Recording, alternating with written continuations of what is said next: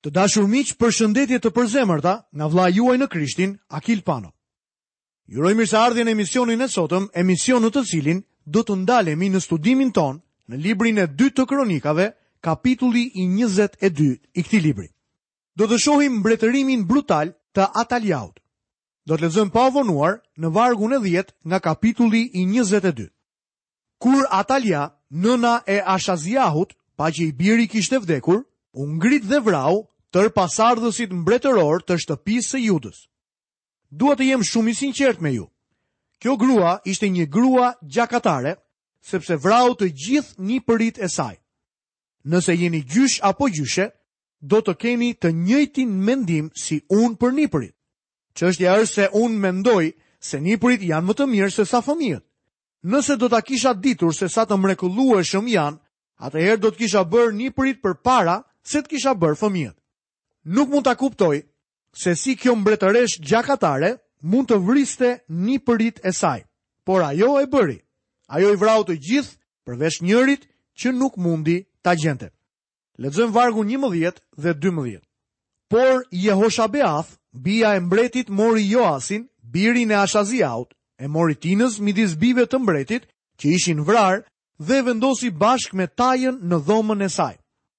Kështu Jehoshabeth, bia e mbretit Jehoram, bashkëshortja e prithrit Jehojada, ishte motra e Ashaziaut, e fshehu nga Ataliau që nuk e vrau. Kështu mbeti i fshehur me ta në shtëpinë e Perëndis 6 vjet, ndërsa Atalia mbretëronte mbi vendin. Nëse nuk do të kishte ndodhur kjo, atëherë linja e Davidit do të ishte zhdukur, dhe premtimi i Zotit për Davidin në lidhje me Mesian e ardhshëm nuk do të ishte realizuar kurrë. Mund ta shihni fare qartë që Satani her pas here u përpoq të shkatërronte linjën që do të sillte Krishtin.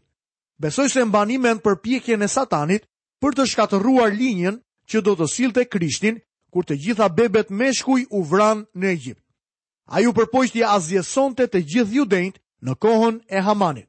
Pas lindjes së Jezusit, ai punoi nëpërmjet Herodit dhe u përpoq të vriste Jezusin duke vrarë të gjitha bebet në Betlehem. Ky është një rast tjetër ku Satani shkatërroi të gjithë linjën e Davidit dhe mbijetoi vetëm një person. Ky djalosh i vogël ishte Josia. Kur u fsheh, ai ishte vetëm 1 vjeç dhe qëndroi i fshehur në tempull për plot 6 vjet me radhë. Gjatë kësaj kohe në vend mbretëronte mbretëresha gjakatare. Tu kemi përfunduar studimin e kapitullit të 22 dhe do të nisim së bashku me njëherë studimin në kapitullin e 23 nga libri i 2 i Kronikave. Ringjallje gjatë mbretërimit të Josias. Kjo është dhe tema që do të shqyrtojmë në këtë kapitull.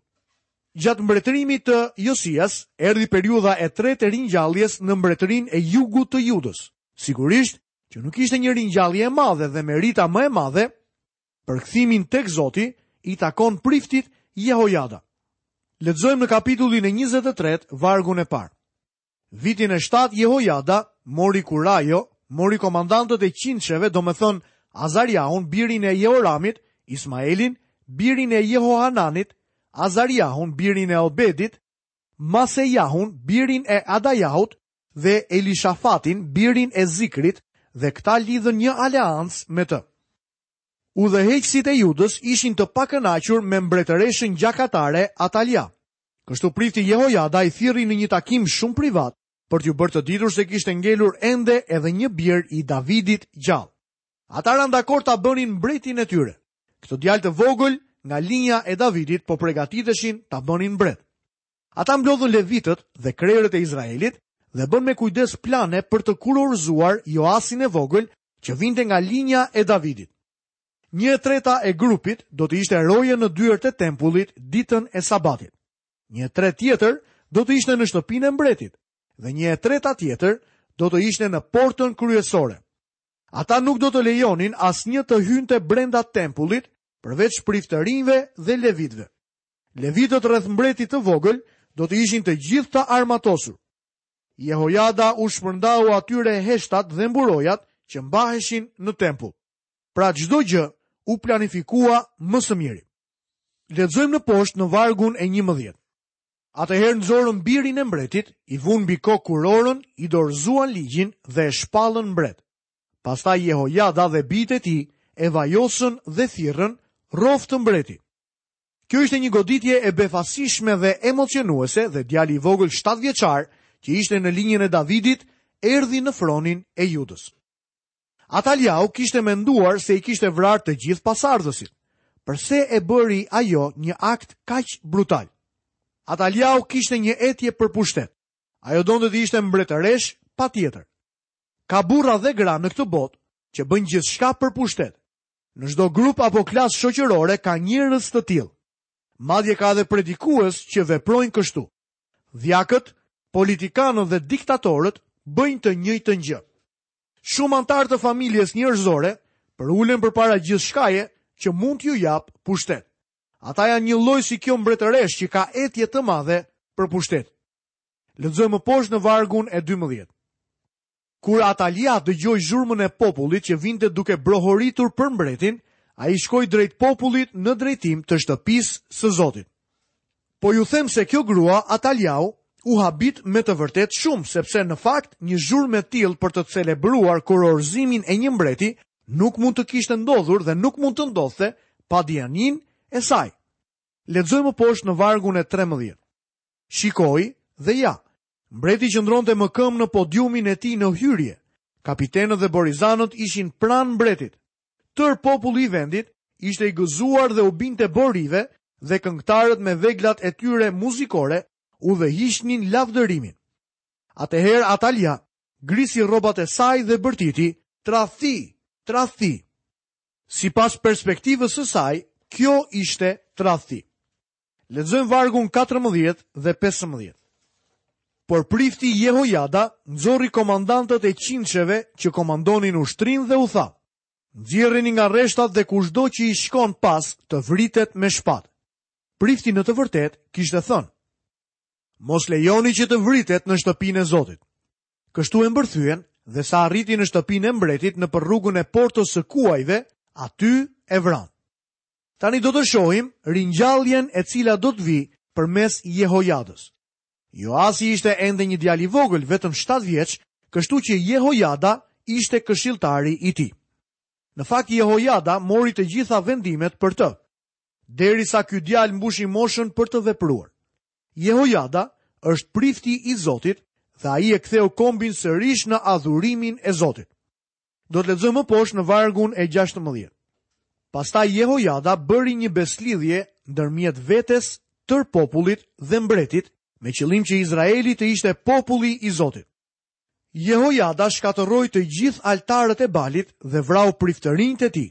Ai ktheu në jetë adhurimin e Zotit të gjallë, duke vendosur rregullin e priftërinjve dhe levitëve për djegjen e ofertave dhe sakrificave. Kënga u kthye sërish, ashtu siç kishte qenë në kohën e Davidit. Rojet ruanin portat në mënyrë që në tempull të mos hynte asgjë e papastër. Lexojmë vargun e 21. Kështu tër populli i vendit ishte në festë dhe qyteti mbeti i qetë kur Atalia u vra me shpatë. Këtu jepet një përsëritje për të njëjtën temë. Mëkati sjell gjithmonë komplikime, shqetësime, thyrje zemre dhe gjykimin e Zotit. Ringjallja sjell paqe dhe qetësi në vend. Ringjallja sjell restaurim të marrëdhënieve të njerëzve me Perëndin, shërim të marrëdhënies së tyre me Zotin. Lexojmë në vargun e parë të kapitullit 24. Joasi ishte 7 vjeç kur filloi të mbretëroi dhe mbretëroi 40 vjet në Jeruzalem. E ëma quhet Sibia dhe ishte nga Bersheba. Prifti Jehojada e drejtoi këtë djalë të vogël gjatë gjithë pjesës së parë të mbretërimit të tij. Gjithsesi këtu jepet emri i nënës së tij dhe ajo duhet të ketë qenë një nënë e mirë. Me sa duket, ajo ishte dakord me kthimin tek Zoti. Shtëpia e saj ishte në Bersheba. Kur shkova atje përpara disa kohësh, më shkoi mendja tek nëna e Joasit. Bersheba është gjithashtu edhe qyteti i Abrahamit. Lexojmë vargun e 2 dhe të 3. Joasi bëri atë që ishte drejt në sytë e Zotit gjatë gjithë kohës që jetoi prifti Jehojada. Jehojada zgjodhi për të 2 bashkëshorte dhe Joasit i lindën djem dhe vajza. Joasi bëri atë që ishte e drejt në trajtimin e Jehojadës. Pastaj këtu shohim një deklaratë të çuditshme që ai zgjodhi 2 bashkëshorte për të. Sigurisht që kjo nuk ndodhi kur ishte 7 vjeç. Keni parasysh që Joasi mbretëroi për 40 vjet. Mos vallë duhet të themi që është e drejtë të kesh 2 gra? As pak. Ishte një gjë krejtësisht e gabuar. Kjo nuk u regjistrua sepse Zoti e miratoi, por është regjistruar si një fakt historik. Duke marrë parasysh kohën e atëhershme, 2 gra ishte një numër me të vërtet i vogël, veçanërisht e krahasuar me bashkëshortet e Davidit dhe të Solomonit. Kjo ishte jashtëzakonisht e butë veçanërisht për një mbret të kësaj periudhe. Lexojmë vargun e 4. Mbas kësaj e shtyu zemra Joasin të ndreq shtëpinë e Zotit. Ndërkohë që Joasi rritej edhe Jehojada. Ai vdiq 130 vjeç. Me sa duket ai humbi kontrollin e tij mbi priftërinë e tjerë dhe tempulli nuk u restaurua. Edhe pse nuk është shumë e sigurt që Joasi çoi në ringjallje, nuk ishte një ringjallje e madhe. Gjithsesi, ajo ishte një ringjallje. Ai ishte personi që planifikoi dhe restauroi tempullin e Zotit. Lexojmë poshtë vargjet 5 dhe 6. Prandaj mblodhi priftërinë dhe levitët dhe u tha atyre: shkoni në qytetet e Judës dhe mblidhni vit për vit nga gjithë Izraeli paratë që nevojiten për të restauruar shtëpinë e Perëndisë tuaj. Përpiquni ta kryeni shpejt këtë punë. Por levitët nuk treguan asnjë nxitim. Atëherë mbreti thirrri kryepriftin Jehojada dhe i tha: përse nuk u kërkove levitëve që të sillin nga Juda dhe nga Jeruzalemi taksën e caktuar nga Mojsiu, shërbëtor i Zotit, dhe nga asambleja e Izraelit për çadrën e dëshmisë? Me sa duket, Jehojada ishte plakur dhe priftërinjt ishin indiferent ndaj tij. Ata nuk i bënin punët e tyre. Lexojmë vargun e 7. Në të vërtet, bijtë e Atalias, të kësaj gruaje të keqe, kishin plaçkitur shtëpinë e Perëndisë dhe kishin përdorur madje gjithë gjërat e shenjtëruara të shtëpisë së Zotit për balet. Kjo na tregon se çfarë kishte ndodhur në tempull dhe kush ishte përgjegjës për këtë. Tempulli i Zotit ndodhej në gjendje tmerrsisht të rënuar. Kështu Joasi e mori këtë çështje në duart e tij. Lexojmë vargun e 8 deri në vargun e 10. Me urdhër të mbretit, bën një ark dhe e vun jashtë, tek porta e shtëpisë së Zotit. Pastaj bën një shpallje në Judë dhe në Jeruzalem, me qëllim që t'i çohej Zotit taksa që Mojsiu, shërbëtori i Perëndisë, i kishte vënë Izraelit në shkretë të tjerë. Tër krerët dhe tër populli u gëzuan dhe sollën parat, duke i hedhur në ark derisa e mbushën. Kur arka çohej nga levitët tek inspektori i mbretit, sepse shihnin se kishte në të shumë para, sekretari i mbretit dhe ngarkuari nga kryeprifti vinin për të zbrazur arkën, pastaj e merrnin dhe e çonin përsëri në vendin e saj. Kështu vepronin çdo ditë, në këtë mënyrë grumbullonin një sasi të madhe parash. Joasi nuk mund t'u besonte levitëve që të shkonin dhe të mblidhnin parat, kështu që vuri këtë ark në tempull që njerëzit të hidhnin kontributin e tyre. Shumë organizata që prej asaj kohe e deri më sot kanë përdorur këtë metodë. Ata nxjerrin atë që e quajnë arka e Joasit dhe i kërkojnë njerëzve t'i hedhin ofertat e tyre atje. Lexojmë vargjet 12 dhe 13. Pastaj mbreti dhe Jehojada u ajepnin këto atyre që bënin shërbimin në shtëpinë e Zotit dhe ata paguanin gurgdhëndësit dhe marangozët për të restauruar shtëpinë e Zotit, si edhe punëtorët e hekurit dhe të bronzit që merreshin me shtëpinë e Zotit. Kështu punëtorët i kryen me kujdes punimet dhe me anë të tyre ndreqjet shkuan mbar. Ata e kthyen përsëri shtëpinë e Perëndisë në gjendjen e saj origjinale dhe e përforcuan atë.